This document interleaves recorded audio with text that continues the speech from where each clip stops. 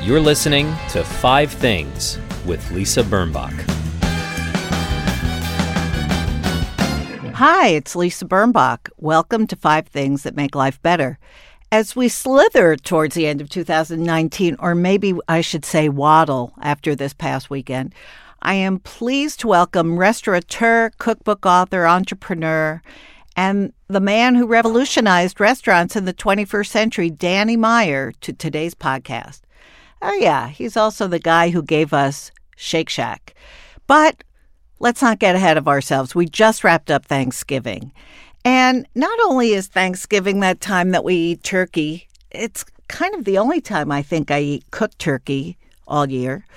It's also a time, of course, for gratitude and to try to avoid Uncle Ray's breath. Okay, that may just be personal. But it's also notorious for being the time of the year that one's family is expected to grate on one's nerves. Right? All the movies, all the Family Stone, and every movie with Sandra Bullock in a sweater, she's going home for the holidays and dreading it. But, you know, even having a family that you dread is still kind of a good problem, isn't it? I mean, if that's the worst of it, that it's going to be political landmine fight and one side of the table is red and one is blue, at least we have a family, even if it's weird. And we still get to live freely, and our babies aren't locked away in cages. So if the debate is about politics or cranberry sauce, well, it could be worse. And just in case you all wanted to know, I'm on Team Jellied. Okay. This year I was a guest at my son Exhibit A and my daughter-in-law's house with an assist from Exhibit B. They did a great job. I got spoiled. I wasn't allowed to do anything. And before I relapse into a tryptophan coma, I'm going to give you my list of 5 things. Number 1. Last week, I attended the Miami Book Fair, which is the largest book fair in the country, and I think it's now in its 36th year. I had always wanted to see what it was about, having never been invited on my own. It's a giant street fair, and for days there are book readings, there are panels, parties, signings. It really is an exceptional thing to see writers being celebrated so much. I was there to interview some authors, which I enjoyed as always, and the audiences were great. The Miami audiences need no invitation to ask questions or even interject into the proceedings, so that was fun. Number 2, one of my favorite aspects of this year's Miami Book Fair, well, the only one I've been to, was hanging out with so many of the guests that we've had on our 5 Things podcasts. I feel we're kind of a family. I feel like these are my people. And though this show isn't only about writers, it's certainly a very good place for a writer to flog his or her work because I like to read, and I think all of you do, or many of you do. Number 3, by surprise, I fell into taking a single jewelry making class. It was the weirdest thing. I saw it offered on Instagram. I'd never followed the people before. And suddenly there was a jewelry class that I could take. I signed up for it. I got in it. And when I showed up on the Lower East Side, I was the only student. It was taught by Caroline and Chris, who are the partners in a company called Icarus & Company. They work in Brooklyn usually, and they spend all summer working and selling in Nantucket. And they're really 2 cool women. They are artists of many kinds. Besides jewelry, they are ceramicists, printmakers, photographers. They do a lot of work from nature. A lot of their jewelry is from nature. You can find it on the website Icarus & Co., but you can find more stuff about them on my website at lisabirnbach.com. Anyway, I learned how to carve a wax mold, and one day it will be a ring. It may not be a good ring, but it will be a ring that I made, and that's kind of fun. Number 4, it was Exhibit E's first Thanksgiving. That's E is for baby, who is 6 months old but has the weight and heft of a 3-year-old. I'm not kidding. He doesn't know what Thanksgiving is, and he doesn't really know who I am either. He did cry when I first tried to hold him, but I did get some big drooly smiles by the time I left. And I will take a drooly smile, at least from him. Maybe not from that guy on the subway, but from Exhibit E for sure. And number 5, the impeachment hearings. They are not just for anti-Trumpers. They are for all Americans, so we can better understand what the framers of the Constitution intended when they created this most precious document.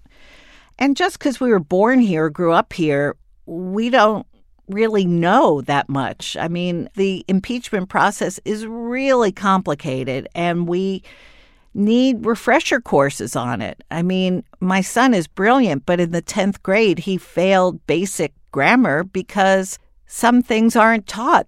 It's assumed that we pick it up in the air and the water and by osmosis. So that's it for now.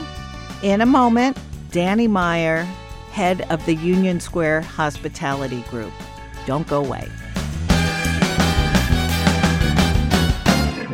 Hi, and here we are back with Danny Meyer, never known as Dan or Daniel, because he's so friendly and approachable. Danny Meyer is a giant figure in New York. He's a giant figure in the restaurant world, and by everybody's estimation, a good guy.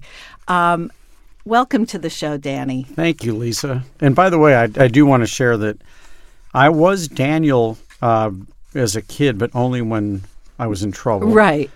And then I tried to be Dan. In fact, I had a radio show in college. I had a jazz DJ show, and it was... At Trinity College? At Trinity College, and it was called Jazz Set with Dan Meyer. And it didn't stick. No one would call me Dan. Dan Meyer doesn't feel finished. I just wanted to grow up and get out of that Danny's school, but I couldn't do it. Look, I mean, Danny is friendly, don't you think? It's like everybody's your pal. I try to be.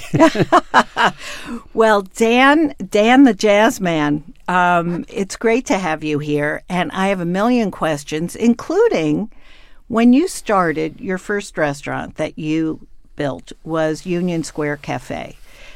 Now, that was 85, I think, 1985. The Union Square area was still really dodgy. It had a lot of big discount stores, a lot of homeless people in the park. And you opened a very high-end, exciting, but not stuffy restaurant that people had to determine they were going to go out of their neighborhood to go to. What was the thinking there, and how did you know that it would work?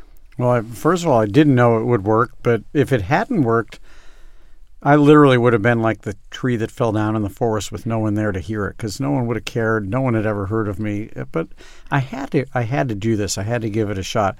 Here's what was on my mind. I had actually gotten my first restaurant job just a few blocks north of there. Union Square Cafe 16th Street, was on right? 16th Street. And for almost a year, I had my first restaurant job on 22nd Street, so 6 blocks north, at a Italian seafood restaurant called Pesca. Oh, yeah.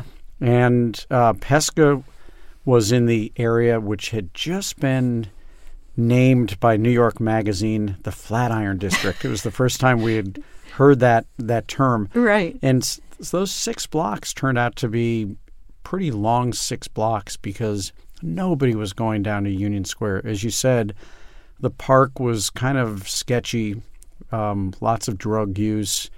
The commerce was primarily the men's garment district. You saw racks and racks of clothing being wheeled up and down the streets.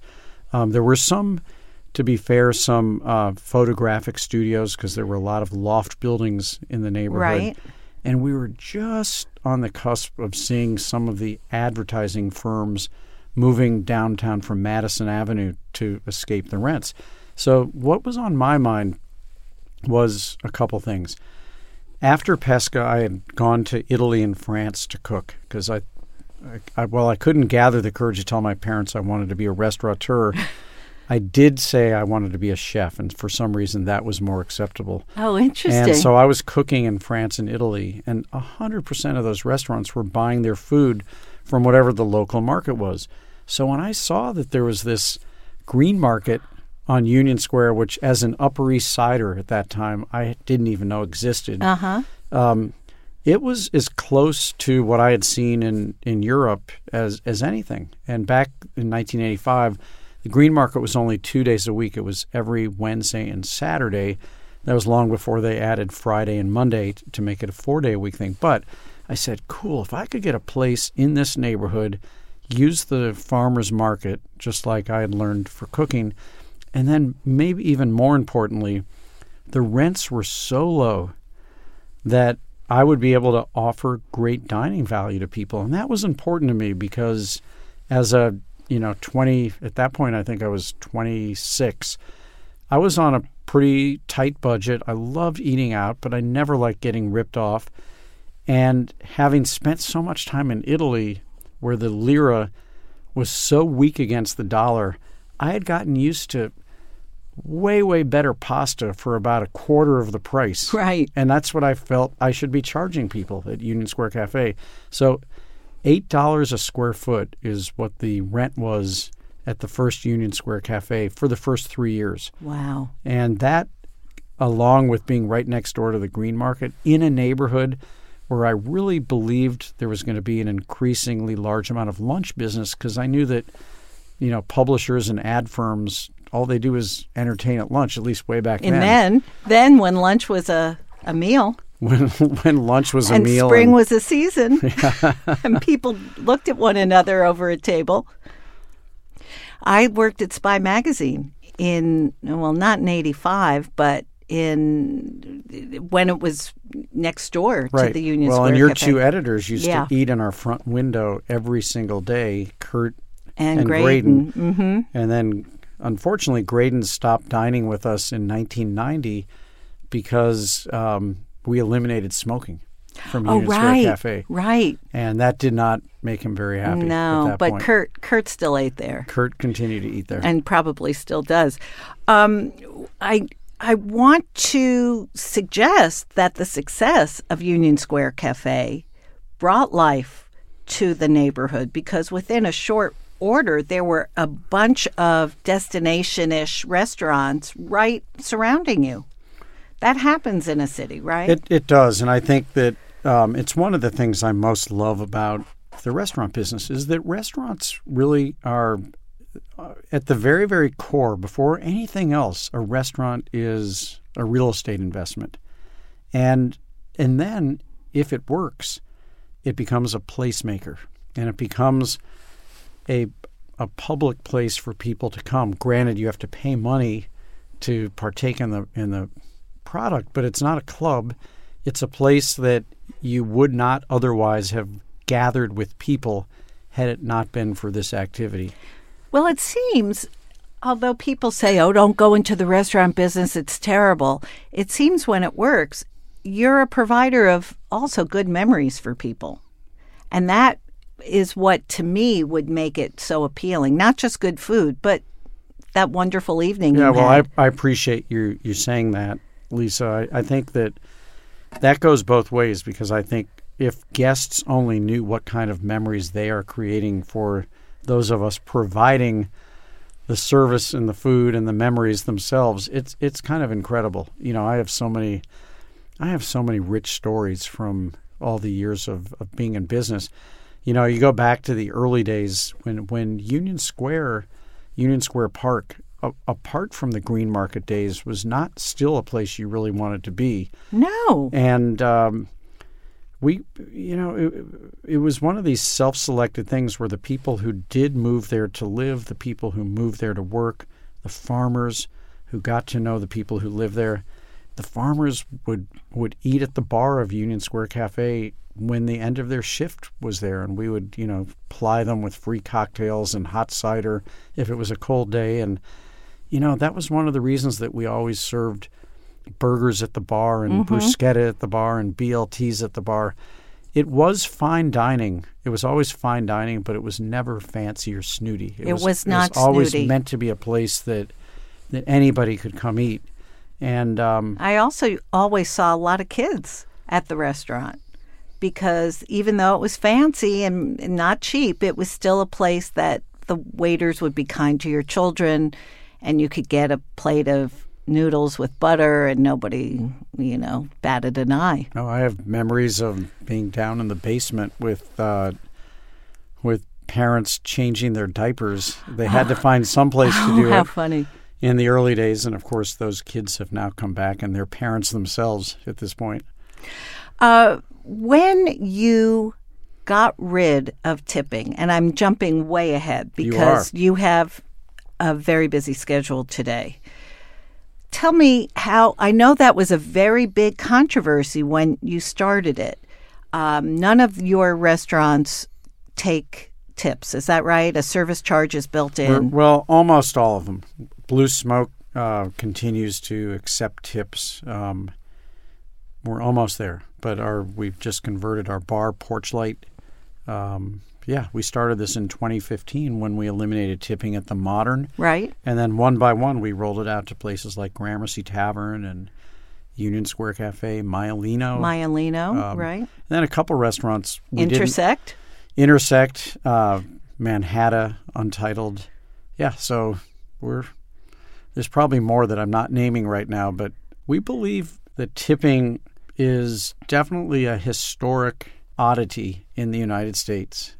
And we know why it was created. It was created because the restaurant business has always been hard, and wouldn't it be a neat scheme if you could pay for half of your labor and then put a price on the product and then tell the customer, in addition to the price on the product, why don't you pay for the other half of our labor? Right. That's a pretty good scheme if you can get away with it for a couple hundred years or more.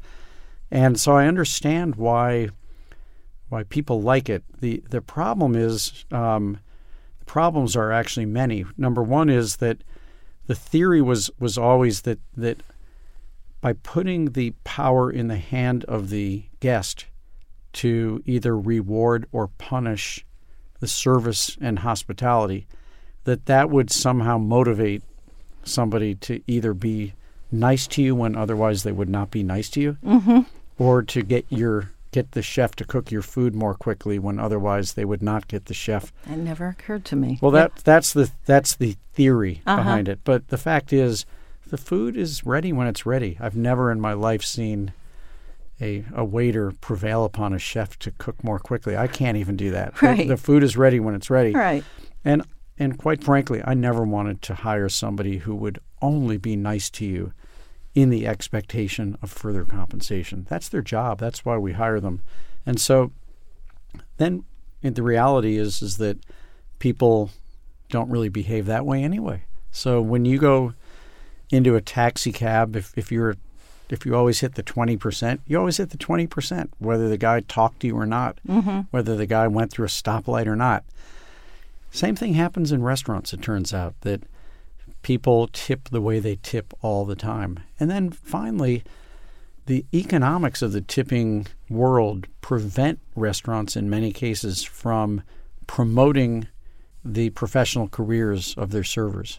Because, believe it or not, a tipped employee can actually make a little bit more money than a manager in a restaurant. So the very people they're reporting to are making less than they are, and so there's zero incentive to ever take your career anywhere and turn it into a professional pursuit. Wow. And plus the trickle down. If the server gets the tip, doesn't the server want to keep the whole tip?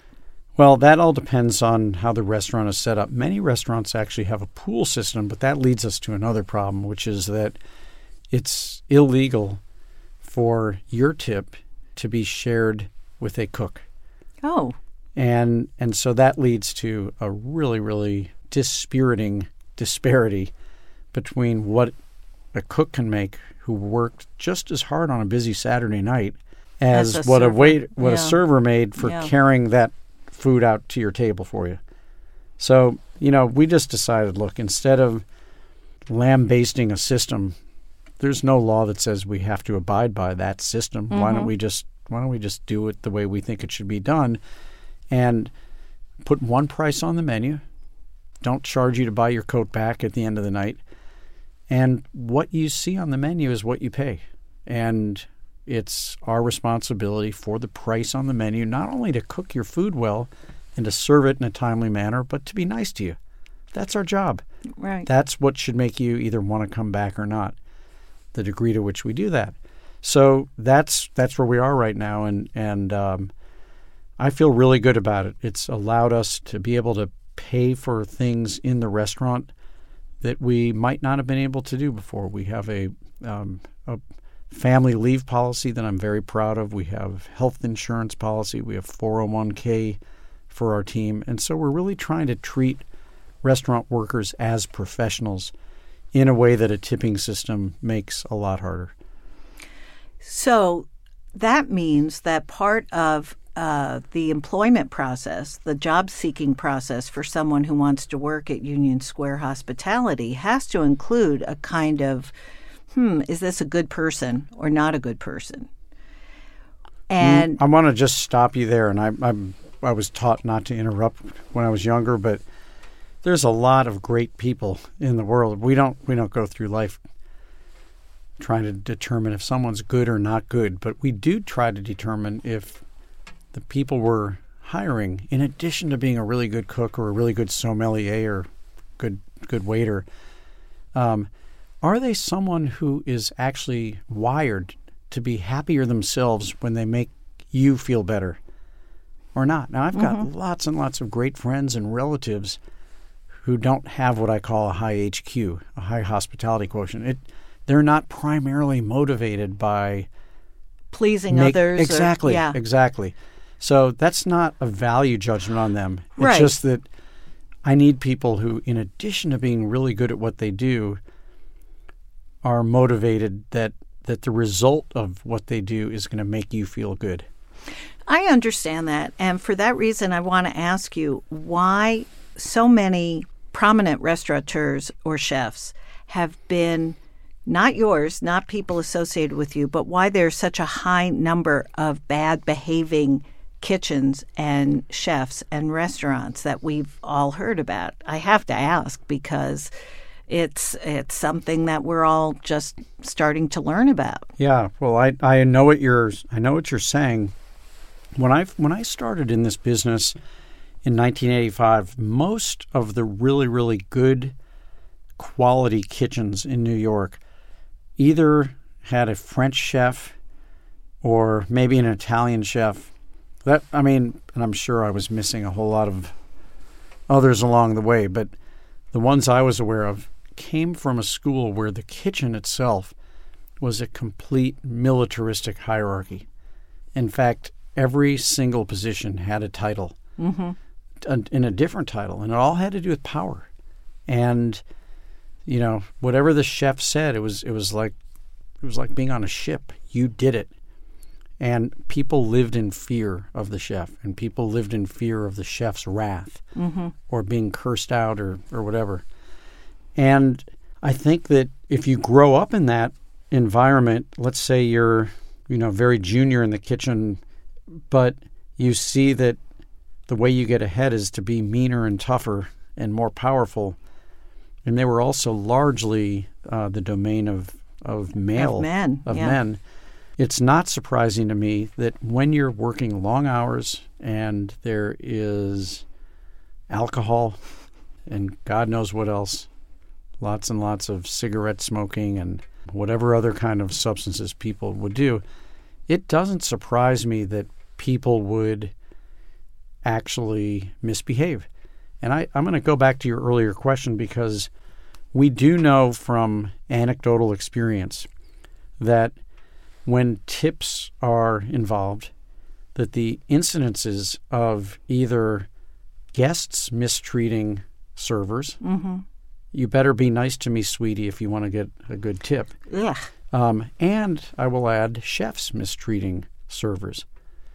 You want your food? You better be nice to me, because otherwise you won't get a big tip. Right. We've eliminated all that kind of stuff. But look, I think there's a shame. Pressure. There must be a kind of pressure within the kitchen, and to go through the pipeline from order to chef to back to the customer. That must be just much more intense than any of us casually ordering a meal at a restaurant understand, for it to be an endemic part of the industry.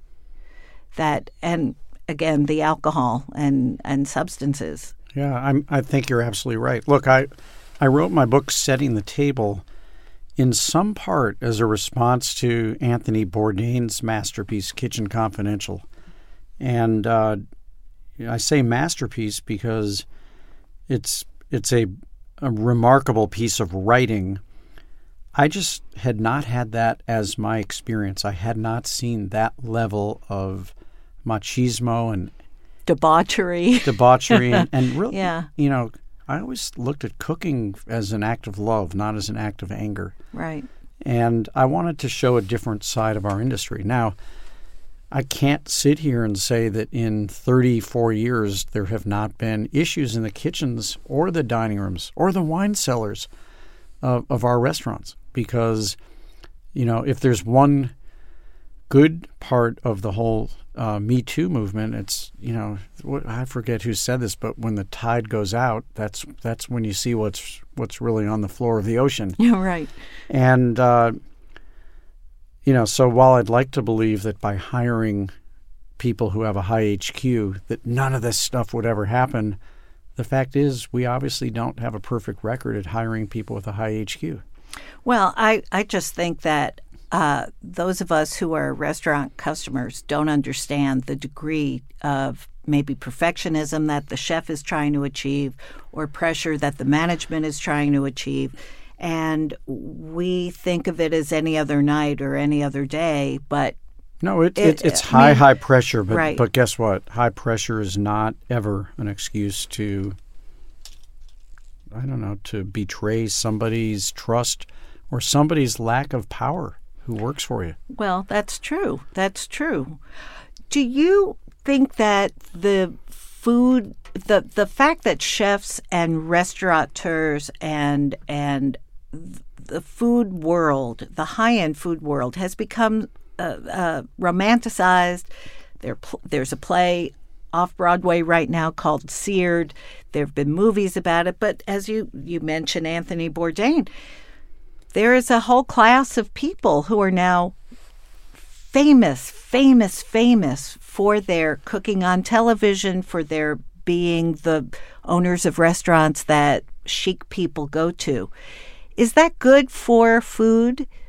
I think it must be, because we've learned to eat things that we never ate when we were kids. Well, I think I first heard that kind of question about 15 years ago. And so the good news is that now I've got 15 years of perspective, because when I first heard the question, it was probably when we first started having reality TV shows.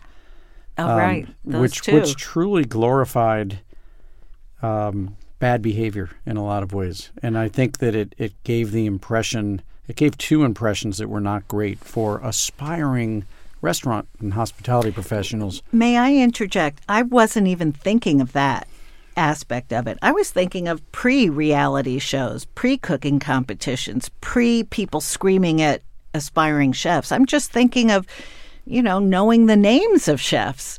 It used to be you go to a restaurant, even a fine French restaurant, and you'd order. You knew the owner, or you knew the maitre d'. You never even knew who was cooking back there. But then with Daniel Boulud and Jean-Georges and Wolfgang Puck, we started to have a celebrity chef culture. Yes, and very much muddied by the sadism that we have subsequently seen on TV.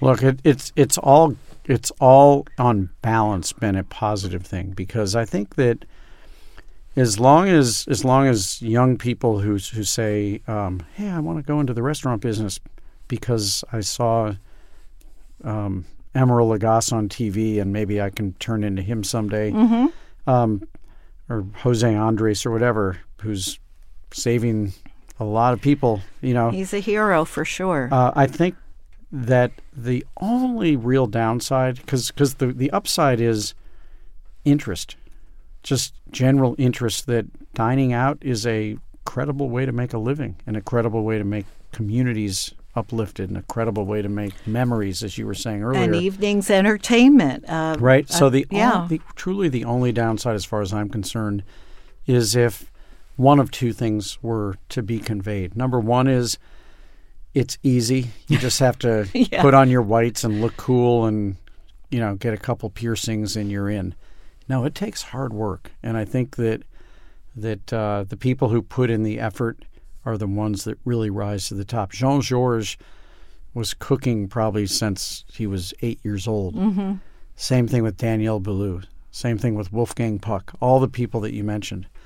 And it's really, really hard work. So if we've sent the message that you get ahead quickly, that's a mistake. If we send a message that you get ahead because of how brash you are, that's a mistake. And so outside of that, I think it's great. I think that it is, food is no longer the domain of your birthday and anniversary and engagement dinner. Right. Good food can happen and should happen everywhere you go, all day.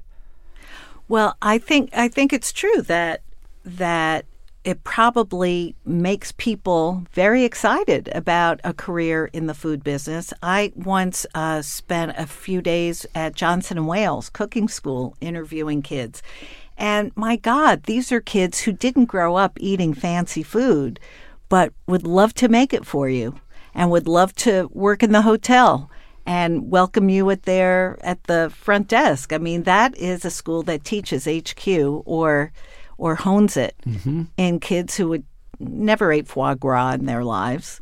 And it's very, very welcoming, I think. I'm proud to have an honorary degree from Johnson & Wales. Well, Dr. Meyer, let me ask you a bunch of quick questions before we get to your 5 things.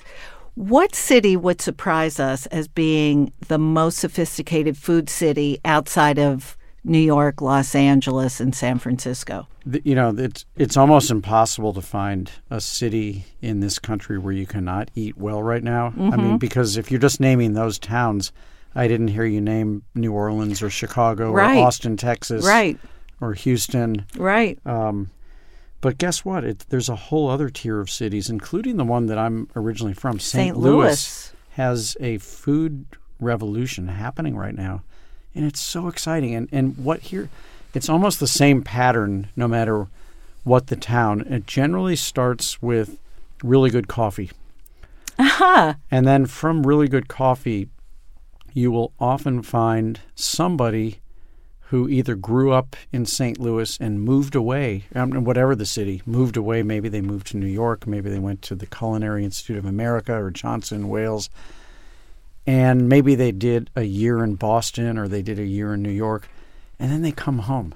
And they realize that, when I come home, I can actually retain the warm hospitality that this city has always had, but I can bring some new culinary tricks that I learned, either at school or whatever city. And you've just seen this everywhere. When I first got into business, if you did not have a Manhattan restaurant on your resume for at least 2 to 5 years, you were not going to get a job anywhere. But guess what? You don't need that anymore. Well, the last time I was in St. Louis, I went to a famous local barbecue place where there was barbecue on noodles or on pasta. Is that a St. Louis thing?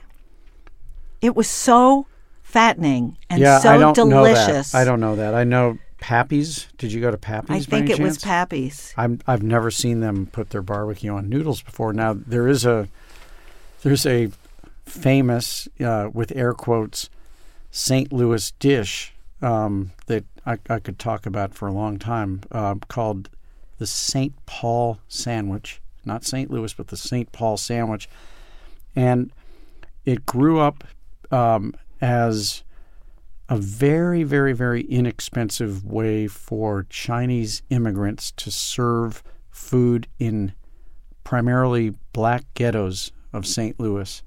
And what they would do would be that they would take chop suey, And it would either be plain with noodles and bean sprouts, or they would add rabbit or duck or chicken or pork.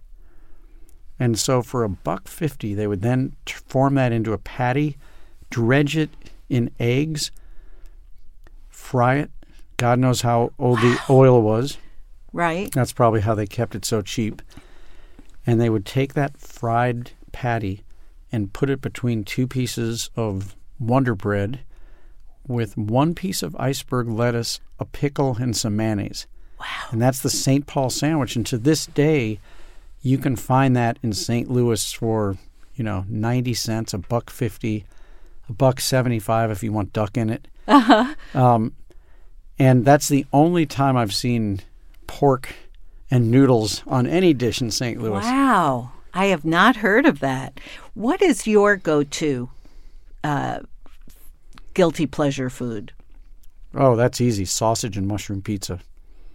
Oh. I can eat that almost anywhere. Wow. I don't know why. Some people like a good peanut butter and jelly sandwich. Yeah. I'm sausage and mushroom pizza. Wow. Okay. Well, Danny, it's been really fun meeting you and talking to you. And I have to say, I love your restaurants.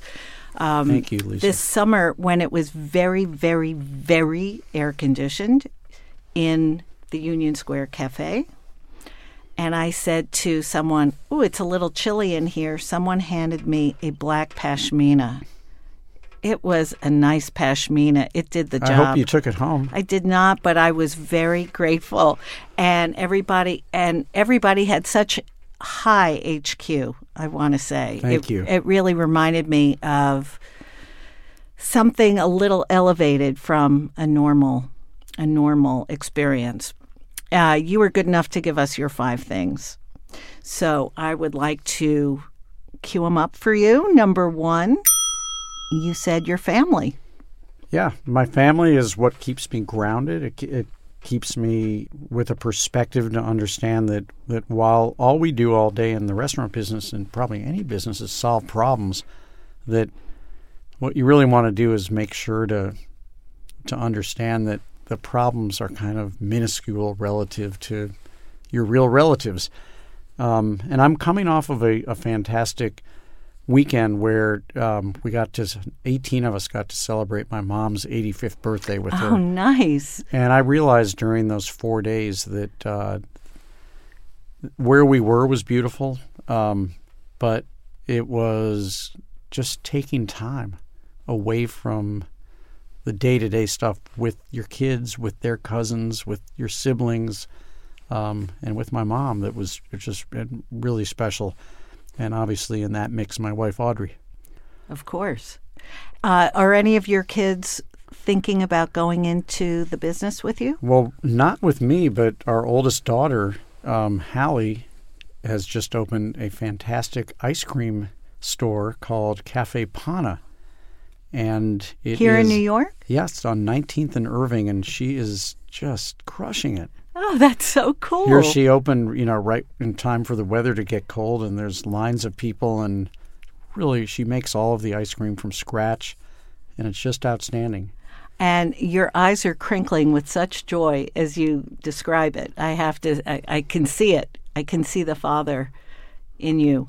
Number 2, running and going to the gym? Yeah, well, you cannot consume as much as I do, and as I used to tell our kids, they would roll their eyes if they ever heard this, but I would always say, and it goes both ways, if you're going to fill the car up with gas, you better drive it, or it's going to overflow. On the other hand, if you're going to keep driving the car that much, you got to fill it up with gas. Right. And I fill it up all the time, so I've got to drive the car. And I just feel so good when I go to the gym or when I run. Do you do something every day? 3 days a week at the gym, and then usually 2 days a week running. And then I take 2 days to just consume. Number 3, you talked about navigating apps. Yeah, so this is an odd one for me, Lisa, because I love maps. I love reading maps. I love the stories they tell. I love the I love the puzzle of getting from here to there and thinking about all the different ways you could get from here to there and all the stops you could make because there might be a better winery or better restaurant along the way. And so the same guy who's telling you that would also say that my life is better because of apps like Waze. And when I just think about, especially for a drive that's local, like a drive that I do all the time, I love the idea that I could save 15 minutes or 20 minutes just by listening to a friendly voice navigating my way there. And you can save $15 with Geico. No, but what's funny is I love that when you're on a drive, it'll say, we just found a faster way. I love that too. And I also good. love that it even tips me off sometimes when I need to slow down a little bit.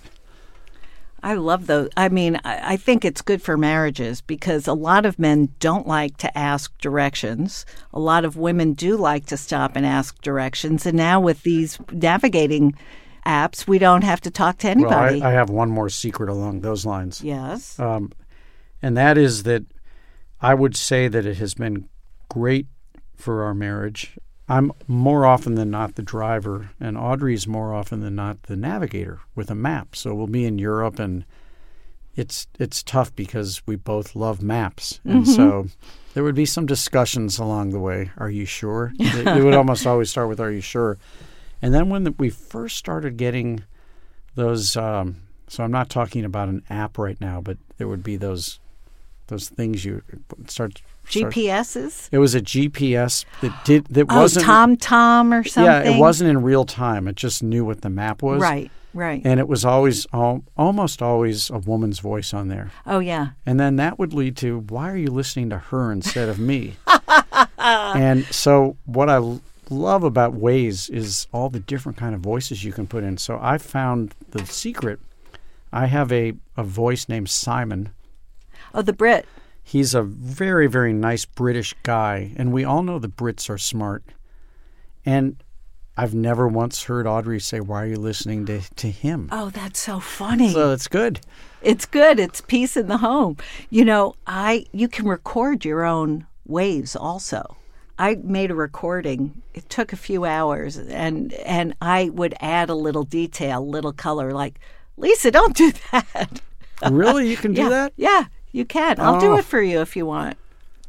Yes, but Simon is sort of above reproach. I'm hoping that sometime we get Julia Child's voice on there. Oh, yes. Better make a right turn. Yummy. Number 4 is Italy. Yeah, well, yeah. I can't really add anything to that. Self-explanatory. Just minute the wheels touch down in Italy, I'm happier, and the night before I have to leave, I'm sadder. I just love it. I could go deeper into places I know. I can go broader into places I've not seen. I could eat the food every day and not get tired of it. Go to the markets every day and learn something new. The eggs even are better colored. The Everything tomatoes. is better. Oh, my God. I agree. And number 5, it's not an honorary doctorate, but it's pretty good. Yeah, earning the diamond medallion level on Delta is an annual pursuit of mine that I may or may not hit this year. Well, you have to have goals, Danny. You have to have goals, and I think with the amount of travel that I do, there is a discipline sometimes to getting where you need to get on time, but focusing on one airline. Yes. And I happen to love Delta, but what I really love is when you hit the diamond level, which I've been fortunate to have in the past 2 years, you save time. You often get free upgrades because I don't like to buy first class. Mm-hmm.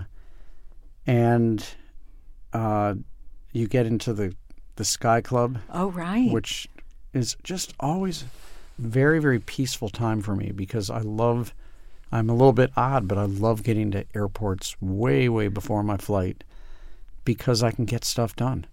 And there's generally nobody to talk to. Do you have Clear? Clear is another great thing. Clear could have made this list, actually. Probably should have. So we'll include it in Delta because it's part of the Delta Empire. Can I say what's great about Clear is people are incredibly well trained. They are so happy to see you, aren't they? And they walk you to the edge of the altar we of the TSA. We actually have one of the alumni of Union Square Hospitality Group is one of the leaders of their whole hospitality program. Oh, wow. I'm very, very proud of that. I love Clear. You can tell I was just traveling.